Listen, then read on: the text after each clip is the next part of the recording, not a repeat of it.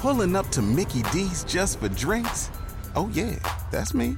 Nothing extra, just perfection and a straw. Coming in hot for the coldest cups on the block. Because there are drinks. Then there are drinks from McDonald's. Mix things up with any size lemonade or sweet tea for $1.49. Perfect with our classic fries. Price and participation may vary. Cannot be combined with any other offer. Ba-da-ba-ba-ba.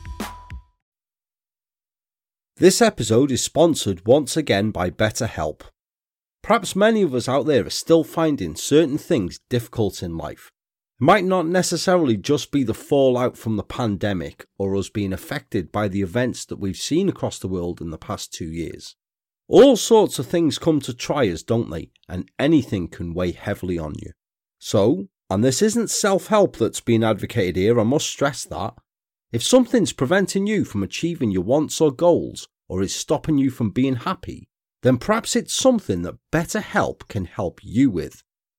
With a broad range of expertise available, specialists in all manner of issues and some which may not be locally available to you, what BetterHelp does is assesses any issues you may be facing and then matches you up with your own best suited licensed professional therapist for professional counselling, with your needs firmly in mind. In less than 24 hours, you can start communicating with your counsellor in a confidential online environment, someone you can schedule weekly video or phone sessions with, who you can message anytime you want or feel that you need to, and from whom you can expect timely and thoughtful responses from. It's a much more affordable service than any traditional offline counselling and is available worldwide, so clients anywhere can use it if they wish. If it's even needed, BetterHelp has financial aid available for its use. I want you to start living a happier life today. As a listener, you'll get 10% off your first month by visiting our sponsor at betterhelp.com/TCE and join over 1 million people who've taken charge of their mental health. Again, that's BetterHelp, HELP.com/TCE.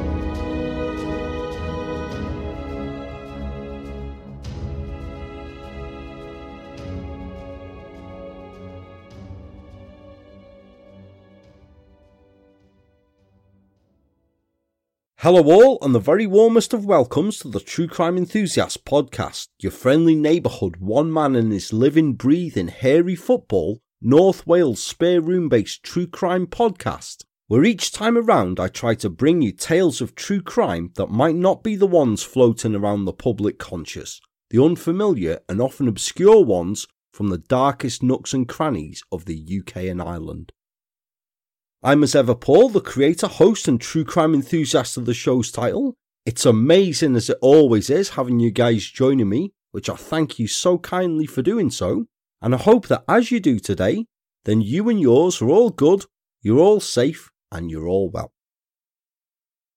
So, illness has thrown the start of Series 7 into a right load of old bollocks up of turmoil really. And some things have been chopped and changed around, but I'm back on the mend now and I'm back here with another spanker of a tale, even if it isn't the one that I planned bringing right now, but one which we shall get to very shortly. Thanks first go out to all those who've wished me a speedy recovery during my recent illness. You're all absolutely ace, you lot are. As well as massive thanks to both the returning and new Patreon supporters of the show, with shout-outs this time around for Nanu Walston-Holm, Liam Salisbury, Lisa Johnson, Darren Russell, Lucy Walton, Magpie, Colleen Harrigan Mason-Holder, Katie Kirby, Deirdre Allen and S. Rushton, plus Liz Oliver, Eleanor Graham, Olivia Q and Catherine Carey, who have opted to annually support the show. What can I say all? Thank you so much. It's so very kind of you to do so. Now you two, and that's you folks, not that bellend with the glasses and his three mates, you can also support the show like this kind lot I've just mentioned and get yourself access to some 30 unreleased bonus tales. Tales like The Strange Tale of Hellish Nell, Operation Magnesium, or the latest one, and it's a 2-part one that's out very soon, entitled The Lost Girls of Liverpool, should you wish to of course, all very simply and cheap at half the price. You just seek out the True Crime Enthusiast podcast over on the Patreon site, or you can always use the ever-present link in the episode show notes that cuts out all of that bollocks of looking around for you, because I'm very, very nice like that. I'd also like to remind you that tickets for CrimeCon 2022 are now available, which promises a whole host of great speakers, guest presentations. Honestly, if it's half as good as last year's was, then it'll be amazing. We had a right time there. You can catch myself there this time around as well on Podcast Row for the weekend alongside some truly great shows, and I look forward so much to saying hi to some of you guys at the event again, shooting the breeze, maybe even hitting the bar or competing in the quiz, which last year was the longest quiz of all time. It really was. And fabulously, the organisers have once again kindly offered that if you use the unique code ENTHUSIAST at checkout when you come to get your tickets, then not only will you get yourself a nice 10% off the cost of them, but if you let me know that you have, I'll make a note and I shall make sure there is an Enthusiast swag bag waiting for you at the event filled with all sorts, as well as the opportunity to be a part of the Enthusiasts quiz team at the event, and we're going to smash it this year, guys. We really are.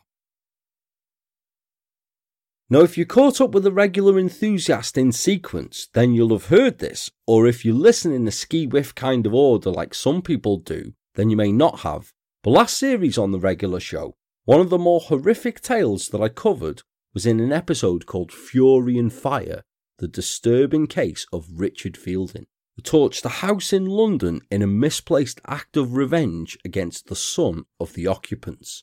A slight that purely was the product of his own mental illness, and that led to catastrophic consequences. Absolutely horrific. I also opened the last series with a tale called The Burning, which dealt with, if not as prolific in the victim count, then certainly equally as horrific. To use fire, something so destructive, for whatever reason, to destroy or maim or kill, then there isn't place on earth for someone prepared to do so. There really isn't. I'm not particularly a believer in the old heaven and hell concept myself, but if it was a thing, then said individuals who do that are always getting into the downlift, aren't they? The former episode mentioned there was a tale that I came across as I was researching the latter, and I was dismayed. I believe I mentioned it in the episode at the time, at just how many similar cases that there was whilst researching, cases that I made a note of, stories that stuck with me so much that I felt immediately they'd come to the Enthusiast at some point. And a pair of them have here.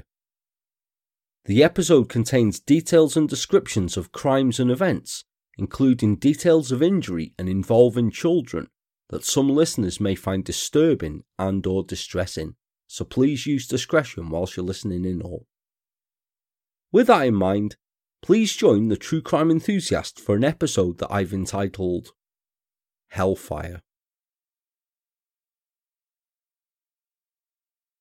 For our opening tale of the episode, we're off down to the city of Southampton in the UK county of Hampshire. A few stats for those unfamiliar with Southampton. It's the largest city in Hampshire and the only UK one to have its own geothermal power station. Bet you'll sleep tonight knowing that. It's where the Titanic sailed out of on its maiden voyage, and we all know how tits up that went, don't we? It's where the Spitfire was created, Bird's Eye fish fingers were founded there. The city's Wellington Arms pub is the official British consulate for the Kingdom of Redonda. I thought that was like the place in Marvel, but that's Wakanda, isn't it? And notable residents to hail from there include comedian Benny Hill, musicians Craig David, and Coldplay drummer Will Campion, naturalist Chris Packham, and Chancellor of the Exchequer Rishi Sunak. The district of Sholing, on the east side of the city, was up until 1996 the home of the Good family, builder Melvin Good and his wife Beverly, and the couple's 5 children, 14-year-old Kelly, 12-year-old Terry, 10-year-old Allison, 8-year-old Nicola, and 6-year-old Patrick, who lived in a large end-of-terrace house at number 94 Sullivan Road there. Literally living up to their name, the family had a proper good life. They were well liked and popular with their neighbours, and nobody had a bad word to say about them. They were your archetypal good neighbours. Which made the horrific events of the early hours of Sunday the 5th of May 1996 all that more incomprehensible. It's approaching 1:45 a.m. that Sunday morning, and the Sullivan Road area, a looping horseshoe-shaped estate, is quiet. No one outside notices the dark-clad figure, carrying a bulky and cumbersome object, cycle along to a footpath just near to number 94, dismount, and stalk up to the front door. He notices a car outside, the lights are still on upstairs, and the glow of at least 2 televisions can be seen through the drawn curtains of the house. Unfazed by this, unscrewing the top of the canister he's brought with him, taking care not to spill any of the contents on himself, the figure then opens the letterbox and pours a large quantity of the petrol that the canister contains through, soaking the hall and the stairs carpet with it. He then strikes a match and drops it through, and, not waiting around to see the destruction he's come there for, then runs back to the cycle he's left nearby and pedals furiously away, soon out of sight. The result of his actions were all too immediately apparent, however, and they'd been witnessed by an occupant of the house. Most of the Good family in the house were sleeping at the time, but 14-year-old Kelly and her mother Beverly were still awake and had been watching late-night television. Hearing the letterbox go and going to investigate, both Beverly and Kelly could see the shape of someone standing outside the front door, and then saw the chilling sight of petrol being poured through the letterbox. A noise like water being poured was how Kelly later described it, and was standing on the landing when the hall became engulfed in a fireball, a ball of flame shooting up the stairs as the figure set it alight. Imagine how terrifying that must be to see. That's the real stuff of nightmares, isn't it? Within moments, the house was an inferno, with the stairs ablaze and the fire having rapidly spread to the landing. The only way out was through the upstairs windows. Beverly, Melvin and Kelly were immediately out and onto the adjacent conservatory roof, landing in the back garden, before immediately attempting to re-enter the property because the couple's other 4 children were still inside. All 4 could be heard screaming for their parents to save them over the noise of the inferno.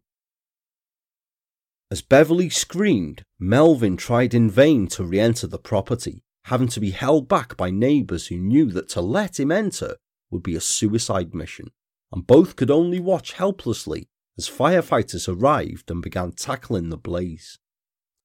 So fierce were the flames, however, and the crew attending were later to report it as the most intense house fire they'd ever faced, that firefighters themselves were driven back by them, and when they did manage to eventually enter the house through an upstairs window, they subsequently made a horrific discovery. Huddled together in the back bedroom were the bodies of the 4 Good children, 12-year-old Terry, 10-year-old Allison, 8-year-old Nicola, and 6-year-old Patrick, each of whom had been overcome by smoke and fumes and had perished in the blaze. Now there just cannot be words to describe how finding such a scene must be, and unsurprisingly, several of the emergency service personnel attending that evening were later offered counselling along with neighbours who had attempted to assist in rescuing the children. One neighbour, John Clifford, recalled later, "I heard terrible, terrible screams which woke me from my sleep. They were wailing, 'Mummy, Daddy, help us, please.' The house was completely ablaze, but even above the noise of the fire, I could hear those children's screams. The sounds of those helpless little kids screaming for their lives will stay with me forever." As I'm in no doubt that something like that would. As the blaze was brought under control, a shell-shocked Beverly and Melvin were taken to hospital for minor injuries, but Kelly, who'd been caught in the fire, was rushed to Salisbury's Odstock Hospital for specialist treatment to the burns she'd received on her hands, arms and legs. As a murder investigation began, for the fire was treated immediately as suspicious, the officer leading the inquiry, Detective Superintendent Peter Nayrud, told the press, "This is an appalling incident which cut short the lives of 4 people. A 5th youngster is severely injured, and the remainder of the family is traumatised. Any fire in which 4 children die in such horrendous circumstances, we are bound to treat as suspicious until we can say with certainty what the cause is." Now this is a somewhat diplomatic answer really, for it was confirmed immediately that the fire had been started deliberately by the recollections of both Beverly and Kelly. Although Beverly told police, still in a state of shock, I quote, "The children did not appear and I knew they weren't coming out. I haven't got any enemies. I do not know who would want to hurt me, and I know my children have never hurt anyone." Kelly, meanwhile, had said as she was loaded into the ambulance, "I know who did this. I saw him ride off on a bike. I know him." And she did indeed know him, for the arsonist was someone well known to all of the Good family. Up until about a month before the fire, the Good family had had someone staying with them for the previous year, Beverly's younger sister, 36-year-old Jeanette Hayworth, who'd been offered their home as a bolt hole, a refuge from the unhappy marriage that she'd just left. Jeanette's husband, Fred, a courier driver some 22 years older than his wife, had for a long time been both physically and mentally abusive towards Jeanette, and in early 1995, after one beating too many, Jeanette had finally left him. The couple had married back in 1978 and went on to have 2 sons, but from early on, the marriage had descended into misery. Fred was described as controlling and, which was put down to him being given up for adoption at age 3, having a complete distrust of and disrespect for all women.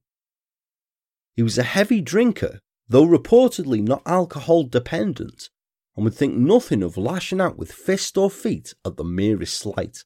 It was his way or no way. You know the type of person, I'm sure.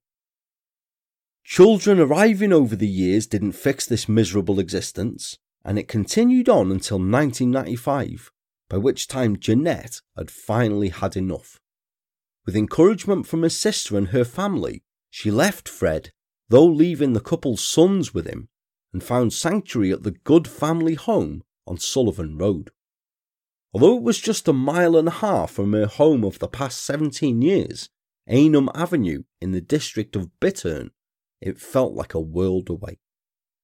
Taking a bit of time to collect herself, in mid-1995, Jeanette filed for divorce proceedings and began to carve out a new life for herself, away from Fred. She got herself a job working behind the bar in the area's Masonic Lodge, of which Fred was a member, however, and by April 1996, she had enough money to rent herself a private flat, all the while helped and supported by her sister, her brother-in-law, and her nieces and nephews. Now Fred, as you can imagine, seethed at this. He despised the Good family, blaming them for Jeanette not returning to him, and to anyone who would listen to him, he described them as scum. He caused a series of scenes, turning up at their house often to remonstrate with them and following them around. He even paid a private detective to carry out surveillance on the family for a short time. And all this while was determined that they should pay for keeping Jeanette from coming back to him. For this prick seriously was blind to the fact that it was his doing and his doing alone that had broken up the marriage, and he'd convinced himself that it was Beverly's fault. It absolutely consumed him, this. And just days before the fatal fire, he told Jeanette, "No matter how long it takes, I'll get you and your sister." Had Hayworth gained his misguided revenge in the most unbelievable, horrific of ways? That Sunday evening, just hours after the fire that had claimed the lives of the 4 good children, Frederick Hayworth was arrested as he prepared to take his son out to do a newspaper round. Once in custody, he claimed at first to know nothing of the fire and claimed he could only remember going home to bed. The previous evening, he'd attended a Masonic ladies' night function where his estranged wife was working behind the bar.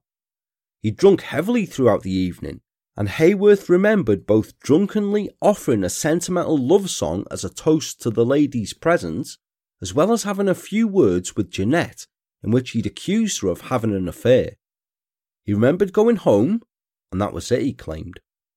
Until he realised that police didn't believe his bullshit story, and then he admitted that he had started the fire, though he claimed his memory of it was hazy, saying, I quote, "I must have had petrol because I remember putting it through the door." However, Hayworth offered no words of remorse or sorrow for the 4 children who had died, his 4 nieces and nephews. Instead, merely oozed self-pity about the collapse of his marriage. With his custody period extended, on the Tuesday after his arrest, Hayworth was found collapsed in his cell at the police station where he was being held for questioning, and was rushed to Southampton General Hospital where he was treated for head injuries under police guard. After spending some 3 days in for observation, he was released from hospital on Friday the 10th of May, and on the following morning, 58-year-old Frederick Hayworth was charged with the murders of the 4 good children. When he appeared at Southampton Magistrates Court to answer the charges on Monday the 13th of May, Hayworth spoke only to give his name, address and date of birth before being remanded in custody to await trial. A month after the blaze that had claimed their lives, on the 8th of June 1996, the funeral of the 4 good children was held at Southampton Crematorium, before 3 days later, a packed memorial service was held at the Church of St. Francis of Assisi in Sholing. Attended by scores of the children's school friends, several of them brought the floral tributes of sunflowers, as was requested by Beverly, Melvin and Kelly.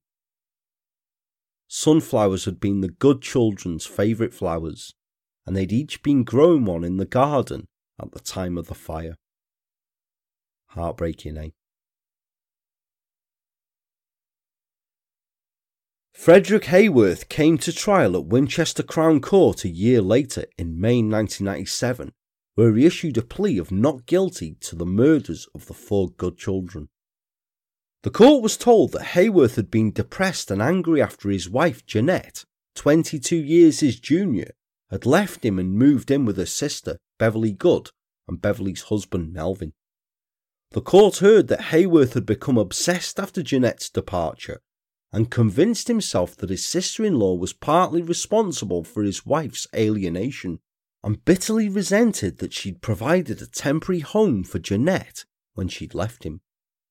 Nigel Pascoe QC, for the prosecution, said Hayworth's feelings had, I quote, boiled over. Giving evidence to the court, Mrs. Hayworth told the court of the reasons that led to the collapse of the marriage, as well as Hayworth's behaviour towards her and his sister after the breakup. Specifically, she also recounted how her estranged husband had told her, only days before the fatal fire, that no matter how long it took, he would get her and her sister, because no one could mess up his life and get away with it. Describing the night of the fire in May of the previous year, Mr. Pascoe said Hayworth had that evening attended a Masonic Lodge ladies' night where his estranged wife was working behind the bar. He'd drunk heavily and they'd had words, and later, when a card went around for the guests to sign, he wrote, "Fred Hayworth, single." Brooding on this had fueled his next horrendous actions. When he'd gotten home in the early hours, the prosecution alleged that Hayworth had then changed into dark clothing and rode his son's mountain bike as he cycled to his sister-in-law's home in Sullivan Road, a journey of 1.5 miles, carrying a can of petrol, which he then poured through the letterbox and set ablaze. When Hayworth himself came into the witness box, he admitted starting the fire. He couldn't really deny what was in his police statements that had been presented to the court already, but told the court he thought the Good family had gone away for the weekend to Cornwall and that he thought he was merely setting fire to an empty house. "I never ever intended to hurt any children, any adults. It's not in my nature," he claimed to the court. Mr. Pascoe shot his claims down here and said that he must have known that the house was occupied, with clues such as the lights were on upstairs, Mrs. Good's car was outside the home, and perhaps 1 or 2 televisions were on at the time of the attack. He furthered that it had been a dreadful deed with the most terrible consequences, saying, I quote, "There are no sufficient words, are there, to express the agony of the parents and the relatives, or indeed the surviving children. This was a premeditated and monstrous crime committed by a man deeply obsessed and deeply angry after the breakup of his marriage, his anger being directed not only to his former wife, but her sister, the mother of the 4 children who died." Melvin and Beverly Good had to leave the courtroom during the trial, the detail of their children's deaths being presented just too painful for them to relive. On Friday, May the 16th, 1997, the then 59-year-old Frederick Hayworth visibly shook and slumped in the dock as the jury of 8 men and 3 women at Winchester Crown Court found him guilty of deliberately pouring petrol through the letterbox of the Good family home and setting fire to it, all because his estranged wife had found refuge there, delivering guilty verdicts in the murders of all 4 Good children and the attempted murders of Melvin, Beverly, and Kelly Good, a verdict that made members of the Good family sitting in the public gallery above gasp. Presiding Mrs. Justice Elizabeth Steele, addressing Hayworth, said there was no evidence to indicate that he was a wicked man, but on the night of the fire the previous year, he had committed the greatest possible wickedness that there was. It was scant comfort, she said, but the only comfort there was for the Good family is that the post-mortem examinations had showed that the children had been killed by fumes rather than flames. She then ran through the sequence of his crimes, pointing out how he had that night dressed in dark clothing, took his son's bike and collected a can of petrol, before cycling to Sullivan Road, pouring the petrol through the letterbox and lighting the fire. Shooting down his claims once again that he thought he was igniting an empty house, she reiterated the fact that outside was a car, there were upstairs lights on, and 1 or 2 televisions were visible through the curtains.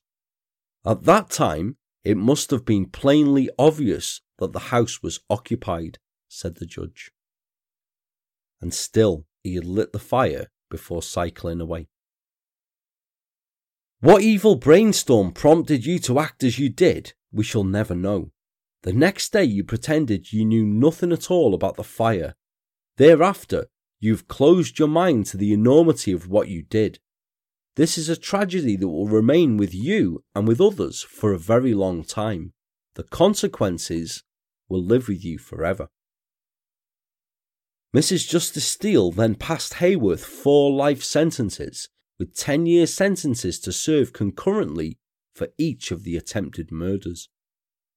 Following the hearing, Detective Superintendent Peter Nehrude said Hayworth was a selfish, violent man who had been unable to admit it was his own violence to his wife that had caused his marriage to break up, saying, "Instead, he blamed the good family, and in seeking his revenge, he destroyed his own family and killed 4 young children in a senseless, awful act of hatred. The family will never get over this tragedy." Of course they bloody wouldn't. How would you even begin to try to?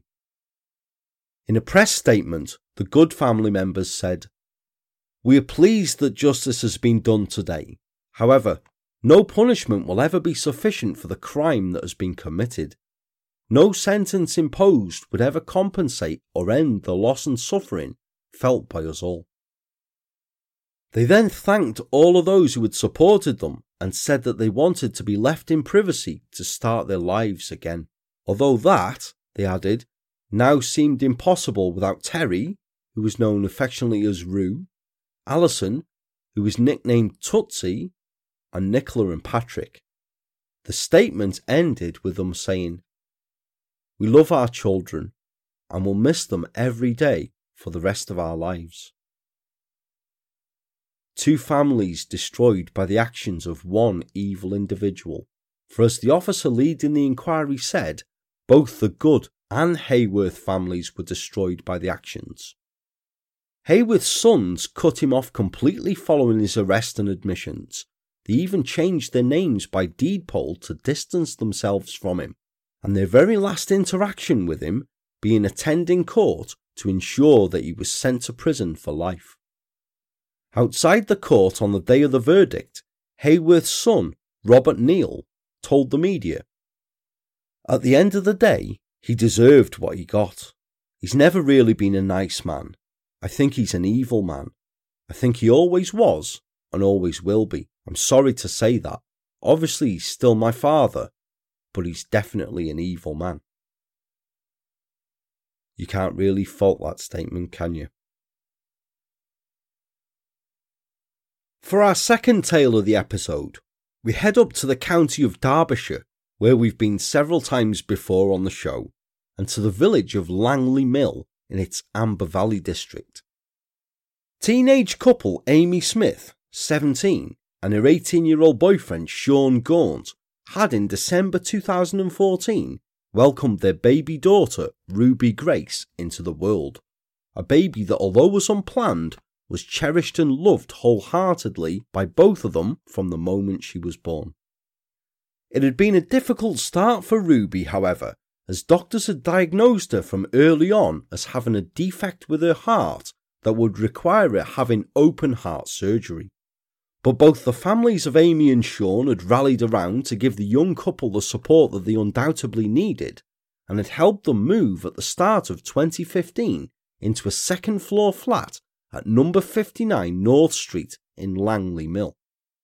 A popular, well-kept and communal area, neighbours there soon got used to seeing the glowing young mum and proud dad often taking baby Ruby Grace out in the pram, the devotion each had for her clearly visible in their faces and their demeanour. So, imagine the terror then, imagine the horror on neighbours' minds and faces, when early in the morning of Sunday the 20th of June 2015, just after 4 a.m, they were awoken by the sounds of screams and commotion, and looked out to see the 3-storey property fiercely ablaze, which had either spread from, or to, a car that was parked outside.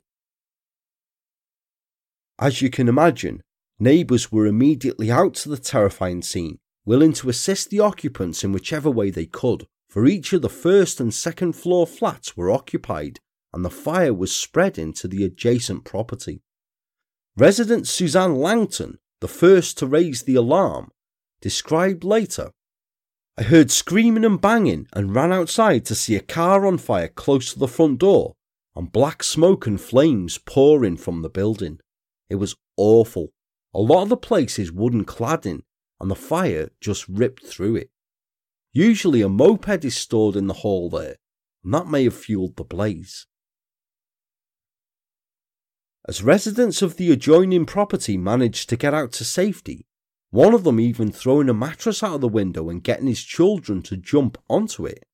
Suzanne's husband, Quinton Langton, recalled how he spotted the terrifying sight of two lads screaming for help through one of the upstairs open windows, saying, "They thought they were going to die. They were screaming, 'We can't breathe, it's too hot.'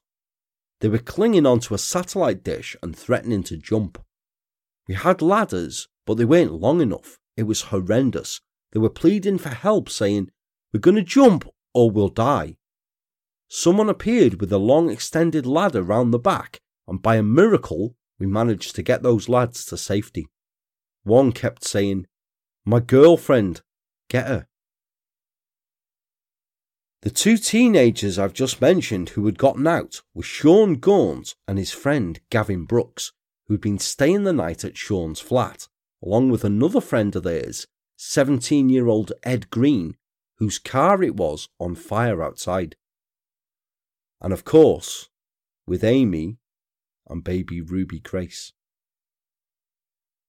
Sean had initially had hold of Ruby as he began to scale down the ladder, but tragically, his footing was so unsteady that he was fearful of dropping her and had handed her back to her mother, Amy. He had to be restrained from making his way back inside, pleading with rescuers to help his girlfriend and baby, and then, looking up, rescuers saw another figure begin to descend the ladder, but then head back inside in an attempt to rescue the mother and daughter, 17-year-old Ed Green. Police and firefighters were on the scene within 4 minutes, and after fighting the car fire, desperately made their way inside through the PVC entrance door, being met with acrid black smoke. As they brought the blaze under control, it was then that they made a tragic discovery. The smoke inside was debilitating, and indeed was that thick that firefighters initially did not notice a body lying at the foot of the stairs, that of Ed Green, who had made his way back inside from the ladder in an attempt to get Amy and Ruby Grace out to safety. Any fatality in such a situation must be horror enough to discover, it really must, but there was worse to come. Lying on the badly damaged landing, having succumbed to smoke inhalation, firefighters discovered the body of Amy Smith. Huddled in her hands in a blanket was baby Ruby Grace, who Amy had desperately tried, tragically unsuccessfully, to shield from the inferno and the fumes. Relatives said later that Amy would have been too scared to jump from the window of the flat in case her daughter was seriously hurt as she did so. How tragic is that? Just take that in for a moment. Horror beyond belief, that must have been. I don't even want to imagine it. A total of 6 people had managed to escape the fire, 3 being rescued by neighbours from the same 2nd and 3rd floor building where Amy, Ed and Ruby Grace had perished, whilst the other 3 were from the adjoining property. Several neighbouring properties were also evacuated due to a gas leak that was caused by the blaze. As those rescued were rushed to hospital to be treated for the effects of smoke inhalation, the heartbroken and shell-shocked families of Amy, Sean and Ed rushed around to the scene. One rescuer, Paul Barber, hearing of the 3 deaths, said at the time, "The baby's father survived and is in hospital now. I've been told he was climbing down the ladder with the baby but slipped and nearly dropped her, so passed her back to the mother. But after he'd done so, she collapsed. His mum arrived at the scene early this morning. It's such a shame because she had to tell him the news that her granddaughter had died. It's just horrendous. They were a nice little family, a cute family." Sean indeed had to be told by his mother, Carleen Gaunt, that Amy and baby Ruby Grace had not made it out of the blaze alive. Again, how must it be to have to try and take something like that in? The horrified community immediately rallied around, and tributes to the 3 who had perished came thick and fast. Floral tributes were laid at the scene by both Amy and Sean's families, while several of their friends gave online tributes, such as testimony by Katie Goff, who said, "Knowing the baby was only 6 months old is so heartbreaking, and 17 years of age is too young to die." Jodie meanwhile, wrote, "Rest in peace, girls and Ed. Heaven has gained 2 beautiful girls and a strong boy. Thoughts go out to their family and all the people who knew them."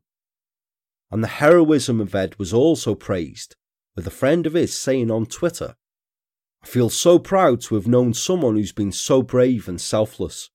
R.I.P. Ed Green, you won't be forgotten." Some days after the fire, Edward's parents, Wayne and Amanda Green, issued the following statement. "Our son was a wonderful young man whose life has been devastatingly cut short in circumstances we still cannot comprehend. Edward was an incredible son and brother who had a huge zest for life and welcomed every challenge with determination and enthusiasm. He was a warm, compassionate boy whose infectious personality has left an impression on all of those who were fortunate enough to meet him. Edward was a ball of sunshine whose smile shone each and every day, and he will be missed by so many people." They then paid tribute to the overwhelming support received in the wake of the tragedy from the community, particularly the sports organisations and the Scout movement which Ed had belonged to, saying, "The support provided by school teachers and pupils is of great comfort to us and Edward's brothers and sister.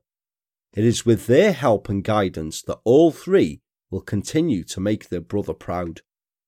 Our thoughts are with those who loved Amy and Ruby Grace, who were so tragically taken alongside our beloved son. We will never understand why our children have been taken from us.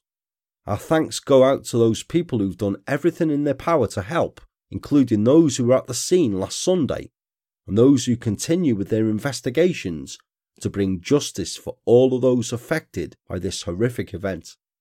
The love of our family and friends has enabled us to cope with the events of last week, and their continued support and care will ensure that we may be able to rebuild a future without Edward." Now focus on that phrase, "bring justice," for this had been no tragic accident. It wouldn't be really making up part of a bloody episode of the show if it was, would it? As soon as the fire was under control that Sunday morning, as tributes were being laid, Derbyshire's Assistant Chief Fire Officer, Gavin Tomlinson, told the press, "We are keeping a totally open mind as to how the fire started. No cause has been ruled out. It will be a very slow process. We will investigate every possible cause. It's too early to say if the fire was started deliberately." Now, firefighters are usually able to determine pretty much immediately the cause of any blaze, however, and an overpowering smell of petrol around the car blaze and the front door of the property where it was determined that the fire had originated from was enough to convince them that this was a case of arson and triple murder. But why? Who bears such hatred for anyone that they deliberately, callously set fire to a building that has just one exit at that exit? A 3-storey townhouse filled with people, families, children, and a 6-month-old baby, all of whom were at risk, and 3 of whom were killed as a result. What on earth could provoke such horrific actions, I ask you? How about a row over a 50-quid moped? Oh yes. 2 days after the fatal fire, and following information that Sean was able to offer police, late in the evening of the 22nd of June 2015, a 17-year-old from New Tithe Street in the Derbyshire town of Long Eaton was arrested by police on suspicion of arson and murder the exact same time as a 21-year-old man, a 24-year-old man, and a 43-year-old man were arrested for the same offences at a property in Central Avenue in the nearby town of Sandy Acre. Following some 3 days of questioning, whilst the 17-year-old was released on bail, the other 3, 43-year-old Peter Allen Jeffrey Ayer and his sons Simon Lee Eyre, 24, and Anthony Paul Eyre, 21, were charged with 3 counts of murder. On the 26th of June 2015, in a 3-minute hearing before Chesterfield magistrates, the 3 men spoke only to confirm their names, ages and addresses before being remanded in custody, next scheduled to appear at Nottingham Crown Court on the 10th of July. At this hearing, they were remanded in custody once again amid awaiting a committal hearing in October, where on the 19th of that month, all denied 3 counts of murder. When the trial of the Eyre family began on Tuesday the 12th of January 2016 at Nottingham Crown Court, the court was told that the fatal fire the previous June was started deliberately as an act of revenge following a row over a stolen moped. The blaze, the prosecution said, was planned and set by Peter Eyre and his sons Simon and Anthony Eyre, and although all 3 denied 3 counts of murder, Anthony Eyre had admitted ahead of his trial 3 counts of manslaughter in relation to the blaze, having conceded that he set fire to a car parked outside the flat, but without any intention to kill or cause serious harm. Prosecution barrister James House QC told Nottingham Crown Court that the catalyst for the attack was an argument over the alleged theft of a moped that belonged to Amy's boyfriend Sean Gaunt, who was in the flat at the time of the fire, and which led to the 3 deaths in the early hours of Sunday, June the 20th, 2015. It was the theft of that moped that was to be the catalyst for the tragic events that followed. Rumours abounded as to whom was responsible for stealing it, Mr. House told the court. The court then heard that prior to the fire, Mr. Gaunt and a group of friends visited another of Peter Eyre's sons, Aaron Henshaw, after a friend told him that he had stolen his Piaggio Zip moped, which had gone missing in March or April of that year. The jury was told that Mr. Gaunt had drunk between 15 and 17 bottles of the tequila-flavoured beer Desperados that day, and Sean and his friends had continued to drive around in Ed Green's Peugeot 106 car before going back to the defendant's house just before 1:30 a.m. because a friend was adamant that Mr. Gaunt's moped was there. Giving evidence to the court, Sean Gaunt told that after his friend Gavin Brooks had demanded to know where the moped was, Peter Eyre had come outside with a large lump hammer and said, "I'll show you." Sean then claimed he heard Peter Eyre on the phone to another of his friends during the row outside the defendant's home in Sandyacre, when he said, I quote, "You need to sort this out before I fucking bodybag the lot of you." "I believe it was a threat aimed at everyone," Mr. Gaunt said. During the skirmish, Peter Eyre was alleged to have threatened Sean with this lump hammer, telling him to get off his garden, to which Sean admitted he had responded by smashing a bottle of Desperados he was carrying against a lamppost for protection, I quote. At some point during this altercation, damage was then caused to the windscreen of a van belonging to Peter Eyre, and the Eyre sons chased off Sean and his friends with sticks. Sean then told the court as the group were driving off, he saw someone get into a black Skoda parked outside the Sandyacre house and begin to follow them. The teenager said the car was driving just a few feet behind them, with the Peugeot itself travelling about 80 miles per hour at the same time. Prosecutor Mr. House added that Peter Eyre was then heard to say, "Come on, we're going out," which the prosecutor claimed was to be a trip to recce Sean's flat. Alleging the Eyre family had indeed then drove to Langley Mill, Mr. House said, I quote, "They were in a black Skoda Fabia owned by Peter Eyre. Having made that reconnaissance trip, they returned to their address and the home of Simon, obtaining what they needed for the plan before going back to the Gaunt's flat. They'd parked in an adjacent street and 2 of them got out, walked around the corner, and the fire was set." He then spoke of the horrific blaze, saying, "In the early hours of the morning of June 21st, the fire was deliberately started outside the flat. It was set using petrol which had been poured in the area immediately outside the front door and possibly to the front of a car that was parked by the house. The front door was the only means of entry and exit from the flat, which was on the second and third floors of the property. Inside was Sean Gaunt, his partner Amy Smith and their daughter. Also staying were Edward Green and another friend, Gavin Brooks. Smoke entered the property and set off the smoke alarm. The occupants attempted to escape by the front door, but were unable to do so. The door's seal then failed and smoke poured in. In panic, they turned and ran back up the stairs. Although Mr. Gaunt and another teenager survivor escaped with the help of neighbours using ladders, Miss Smith and her daughter succumbed to smoke on a landing, while Mr. Green was found dead near the front door. It is not absolutely clear if Amy made it back to the sanctuary of the living room, or if for whatever reason she made her way back to the landing where she and Ruby Grace died of smoke inhalation.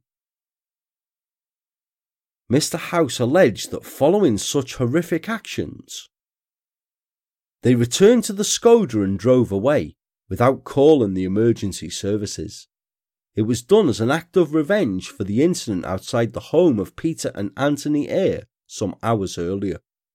It is the prosecution case that these three set out to target Sean Gaunt and gave no consideration to the other occupants of the flat. Their intention was to kill Sean, or at least bring severe harm in retribution for the events that happened earlier that evening. Each played their role in the planning and the setting of the fire, and consequently, it does not matter who flicked the lighter to ignite the petrol. We say they are equally guilty. The jury was told that the petrol used to start the fire had been siphoned from the motorcycle of Simon Eyre, who had been recorded while in custody as saying to his girlfriend Sophie Smith concerning his motorbike, "As far as I know, petrol is all the same. I can't see how they match my..." followed by something else that was inaudible. Miss Smith had also told police that Simon Eyre had looked scared when he learned of the 3 deaths, and admitted that he wished he'd never gone out that night with his dad. Giving evidence, Peter Eyre admitted he was driving around near the house on the night of the fire with his 2 sons. The vehicle had clearly been caught on CCTV doing so he couldn't deny it, but denied that he was part of any plan to kill anyone or start any fire. He told Nottingham Crown Court how he'd driven his black Skoda to a street near to the scene of the fire that night, but said that he never got out of the car and had simply dropped off his sons to smash up the car of some men who had earlier that night repeatedly been to the door of his home in Sandyacre demanding to know the location of a stolen moped. Ayres said that one of the men, Gavin Brooks, was, I quote, "certainly very threatening, and in what his own barrister Sean Smith QC described to the court as a foolish revenge attack gone terribly wrong, had driven to Langley Mill and had stayed in the car while his sons got out to go and smash up the car outside the flat in North Street." He denied the suggestion that it was at his instigation that his sons had accompanied him out that evening, and while he admitted the comment about body bags, he insisted that such a comment was made after Sean and his friends had left. But it's all very telling, isn't it? Following a month-long trial on Thursday the 11th of February 2016, after 3 days of deliberations, the jury returned unanimous verdicts of guilty on all charges against Peter Eyre and his sons Anthony and Simon. The courtroom was packed with family and friends of the victims to hear the verdict, with many wearing specially made t-shirts or ties in memory of Amy and baby Ruby Grace that bore the message, "Together forever." Presiding Mrs. Justice Carr paid tribute to them all, commending how they'd sat through the trial with great dignity and patience, specifically referring to Amy's mother and Ruby Grace's grandmother, Melanie Hawkins, who had given evidence. The judge said she had, I quote, "spoken eloquently of her world collapsing as a result of their deaths. Her life will never be the same again. Her courage in speaking from the witness box will not be forgotten by anyone who witnessed it. The judge also referred to the parents of Ed Green, saying that they, I quote, spoke movingly of the enormity of their loss and the devastating effect that Edward's death has had on them, his grandparents, and 3 younger siblings. Edward was a fine young man, a talented musician, and a physically strong sportsman who was working hard as a farmhand at the time. He was a role model to his brothers and sister, who miss him desperately. Ahead of the Eyre family sentencing, Peter Joyce QC, representing Simon Eyre, asked the judge to take account of the father's powerful influence over the sons. He said, "So far as these 2 boys are concerned, on the jury's verdict, they've done as they were told." Still the same bloody outcome for their actions, though. Sentencing each of the 3 to 3 terms of life imprisonment to run concurrently, presiding Mrs. Justice Sue Carr told the 3 men that they had carried out a truly terrifying crime in which the victims died in the most dreadful circumstances, saying, "This was a fire started immediately outside a small terraced property and an occupied property in an enclosed area. It was a huge blaze of high intensity. It was a recipe for disaster. Many more could have died, and but for the actions of neighbours, more would have died. I am sure, on the jury's verdict and evidence in court, your intention was to kill. I am not sure on the evidence that you knew at the time that a baby was present in the flat. There was, however, undoubtedly real mental and physical suffering in the awful minutes before these young people and a baby died. These 3 tragic deaths have inevitably had the most profound consequences for the many who loved those who died." Addressing Peter Eyre, the judge told him, "I am satisfied you were, as has been said already, the driver behind the events of that night, both literally and metaphorically. While this is reflected in the jury's guilty verdicts, it is nevertheless the case that you have repeatedly lied and tried to manipulate and bully your way out of your criminal responsibility, going so far as to seek to lay all the blame on your sons and your sons alone. It is difficult to understand how a parent could act in such a way. You were the father of your 2 young sons. You did nothing to stop them. I am quite satisfied you were the author of the venture and used them to satisfy your desire for vengeance and a sense of self-importance." Turning to Anthony Eyre, who, as we'd said, had admitted manslaughter before the trial, Mrs. Justice Carr said, "I am satisfied you were led by your father into the plan, which was then executed. You had the opportunity not to engage or participate in the plan as you did. You, unlike them, chose to tell the truth as to your criminal involvement, at least in part. I am satisfied you have been significantly affected by the consequences of your actions." To Simon Eyre, who had denied involvement in the crimes, but who, following the guilty verdict, it was revealed had been convicted of arson for a fire involving a school minibus in 2008, the judge said, "You too had the opportunity not to engage in or participate in the plan as you did. However, you were prepared to execute it. You were not forced to act as you did." Peter Eyre was given a minimum tariff of 32 years, whilst Anthony and Simon Eyre were ordered to serve a minimum of 23 and 26 years respectively, minus the 231 days they had each already served on remand. The family members gave no reaction and said nothing as each of the sentences were handed down. Following the verdicts, the officer who'd led the inquiry, Detective Superintendent Kate Maynell of Derbyshire Police, said, "This investigation has always been about getting justice for Amy, Ruby Grace, Edward and their families. What started as a dispute over a stolen moped very quickly escalated to the tragic events of that night in June. It was a foolish revenge attack gone terribly wrong. Nothing can bring Amy, Ed and Ruby Grace back, but I hope these guilty verdicts will bring some sort of closure for their loved ones." Donna Parry Jones, the senior Crown prosecutor at CPS East Midlands, added, "The Ayers set out to target Mr. Gaunt, but it was Amy, Ruby Grace and Edward who died instead. This was a tragic, needless waste of 3 young lives. We cannot underestimate the devastation this has left on the families and friends of the 3 victims." On the steps outside Nottingham Crown Court, Carleen Gaunt, meanwhile, told the press of her disbelief that Peter, Simon and Anthony Ayer could be so cruel to target a flat with only one way in and one way out, adding, "I'll now have to try and rebuild my life. Ruby was so lovely, I loved her to bits. I'll never forget Amy and Ruby or Sean's best friend Ed. Sean is never going to forget Amy and Ruby or his friend Ed. I'll now try and support my son as much as possible."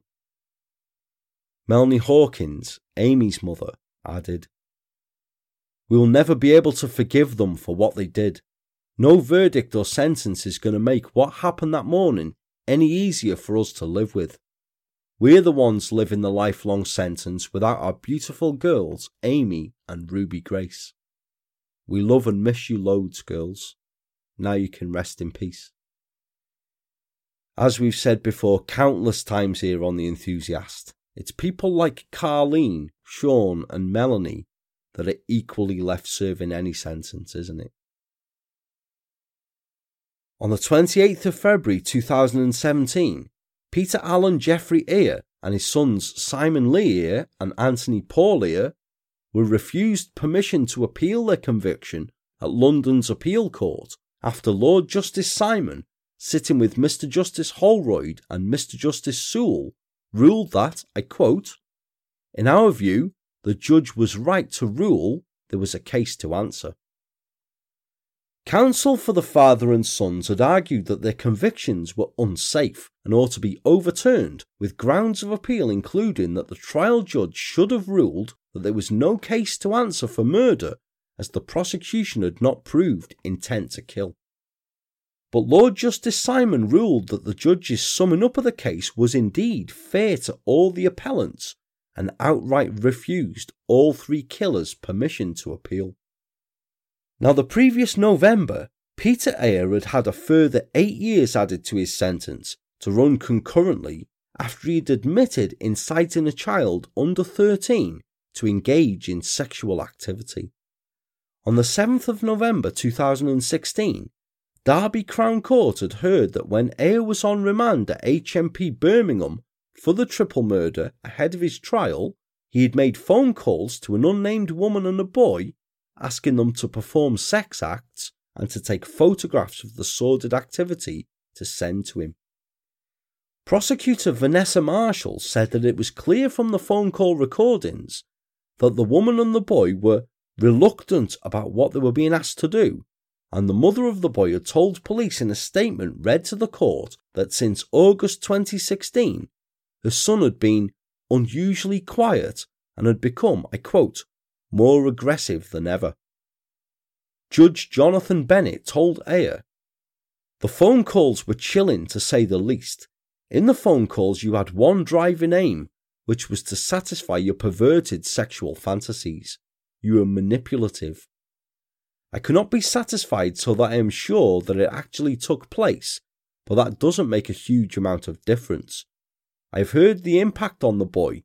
It's very difficult for me to make comment on that, but he is now a very disturbed and troubled young boy who did have problems before, but your actions have exacerbated that." Even if no such photographs ever materialised, of course, and it's unclear as to whether they did or not, the intention is still there, isn't it? Inflicting more misery, capable of more horror, even from behind bars, and this is whilst on remand for triple murder, one of the victims being a 6-month-old child. Whilst his sons will be in their mid-40s when they are, Peter Ayer will be 77 years old before ever being considered for release. Let's hope that's a day that never comes.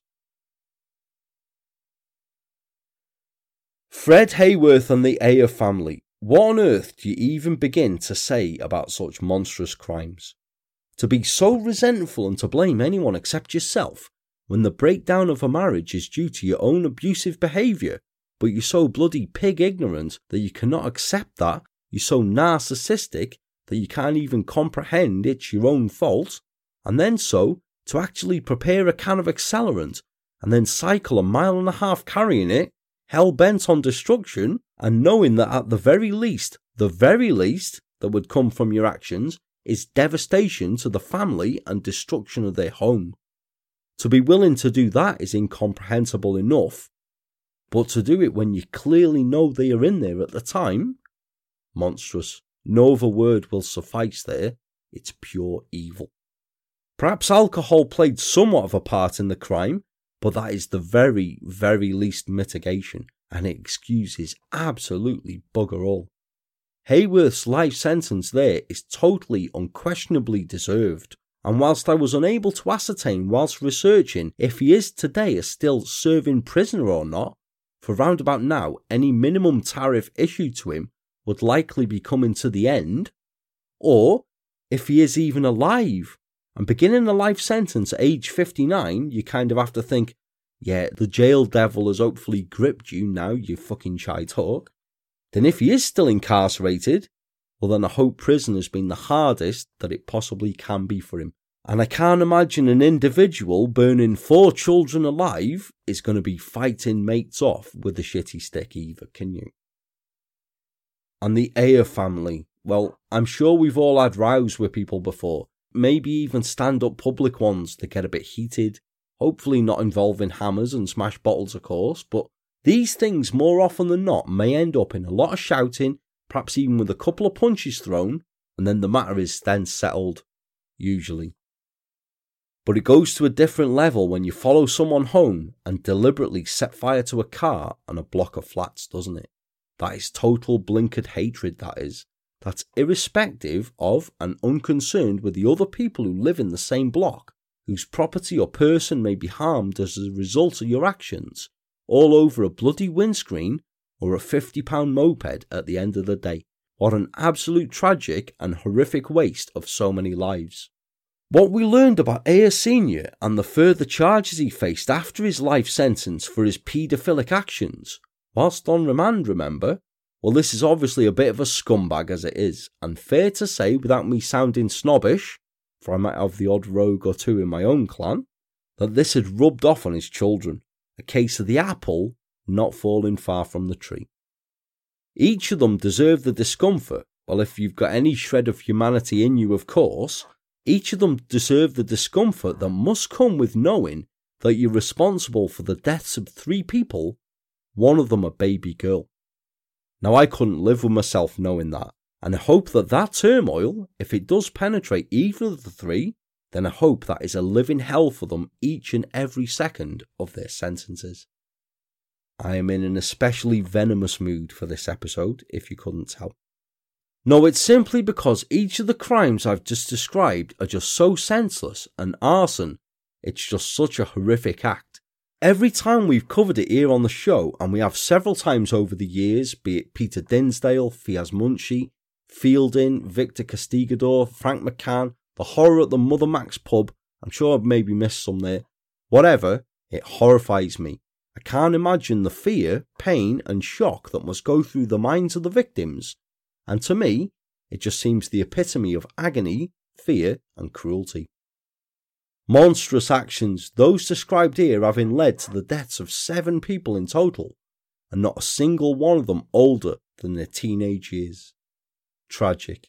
What do you folks think?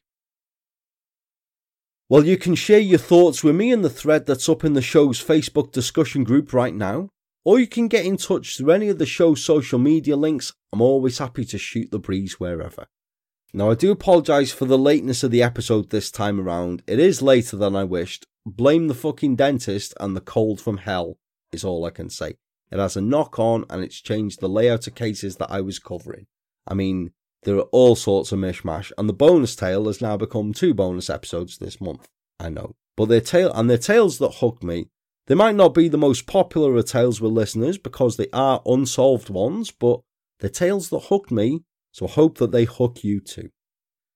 Now, I know the cases we featured here today have been hellish tales as ever, but I hope anyway that you found both interesting and informative ones. I always love the feedback from you guys. It's how the show keeps going. With that, like milk that's been left out on the side for a day or two, I'm off, working on the next tale to come from my spare room. I thank you once again for joining me in the Mog, who, as I'm looking at him now, really couldn't be less arsed if he tried, believe me. And a thank you for your continued support. You all rule. All that remains for me to say is that I've been, I still am, and hopefully still will be Paul, the true crime enthusiast, wishing you guys all good and safe times, and I shall speak to you very soon. Take it easy all, stay safe, and goodbye for now.